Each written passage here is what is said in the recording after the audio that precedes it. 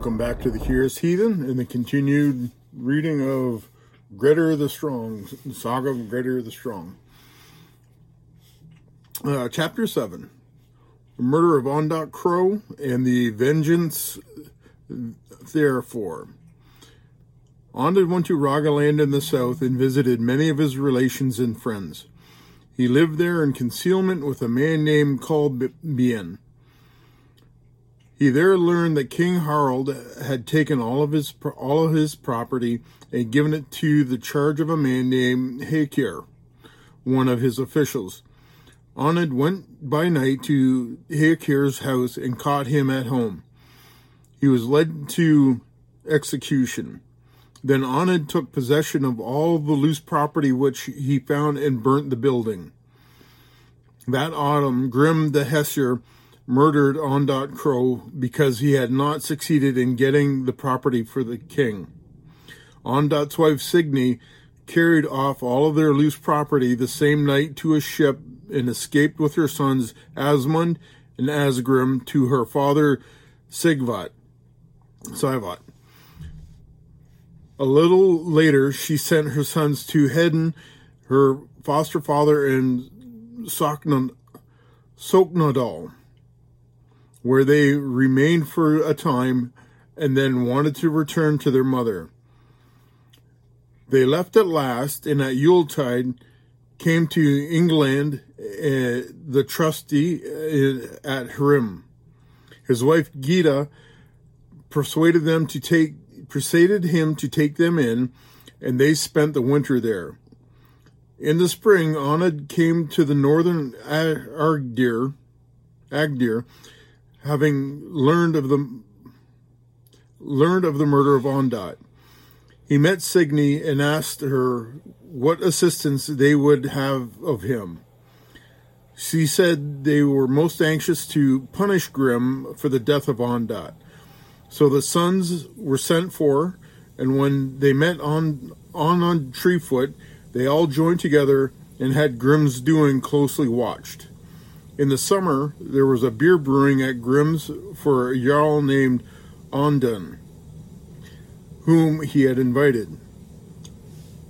When Ondott and his sons and the sons of Ondott heard of this, they appeared at the house unexpectedly and set fire to it.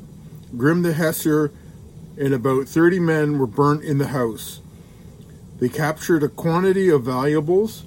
Then Ondott went into the forest while the two brothers took the boat of their foster father and rowed away and lay in hiding a little way off.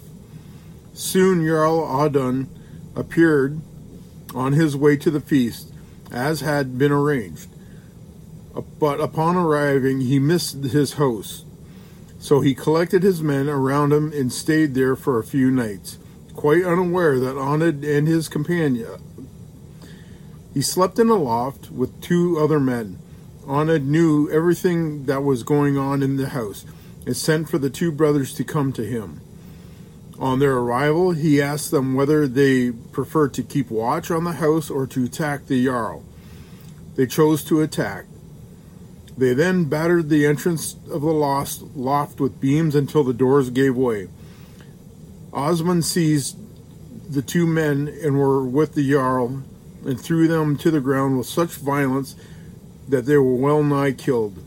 Asgrim rushed at the Jarl and demanded him a wergild for his father, for he had been in league with Grim and took part in the attack where Ondott was murdered. The Jarl said he had no money about him, and asked for time. Asgrim then placed the point of his spear against the breast and ordered him to pay on the spot. Then the Jarl took a necklace from his neck and gave it to him with 3 gold rings and a velvet mantle. Asgrim took the things and bestowed a name upon the Jarl. He called him Audun Nanigoat.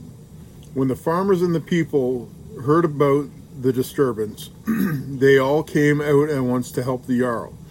Ondott had a large force with him, and there was a great battle in which many a good farmer and many followers of the Jarl were slain.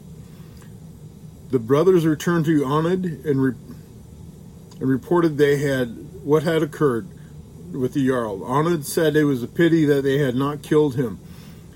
It would, he said, have been something to make up for the losses which he had suffered from King Harald.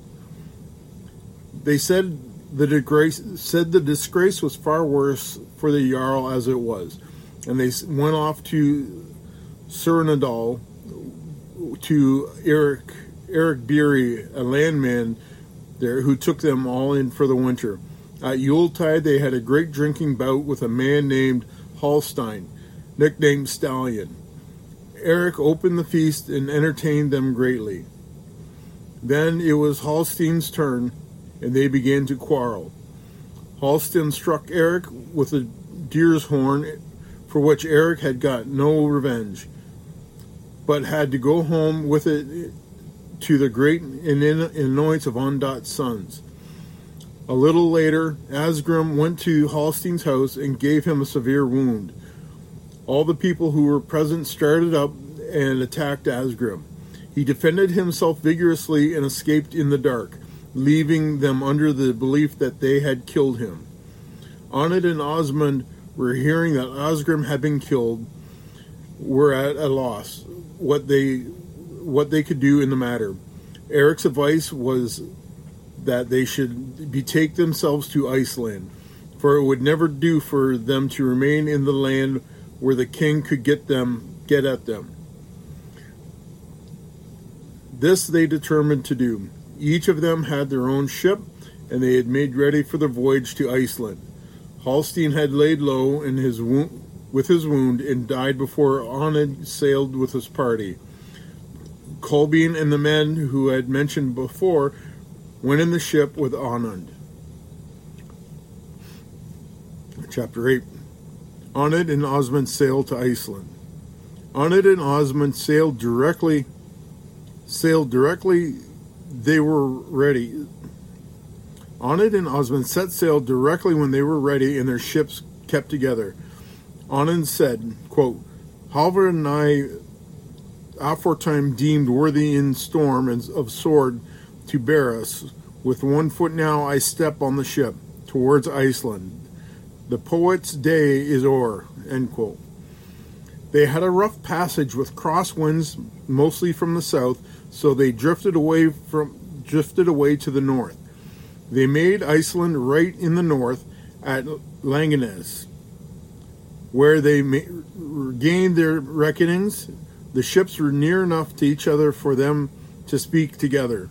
Osmund said they had better make for Iaford, and this was agreed to. They kept under the land, and heavy weather set in from the southeast. Just as Onund was tacking the yard, he was carried away. They lowered the sail and were driven out to sea. Osmund got under the lee of the Heresy, where he waited until fair wind set in, which took him to Ijaford.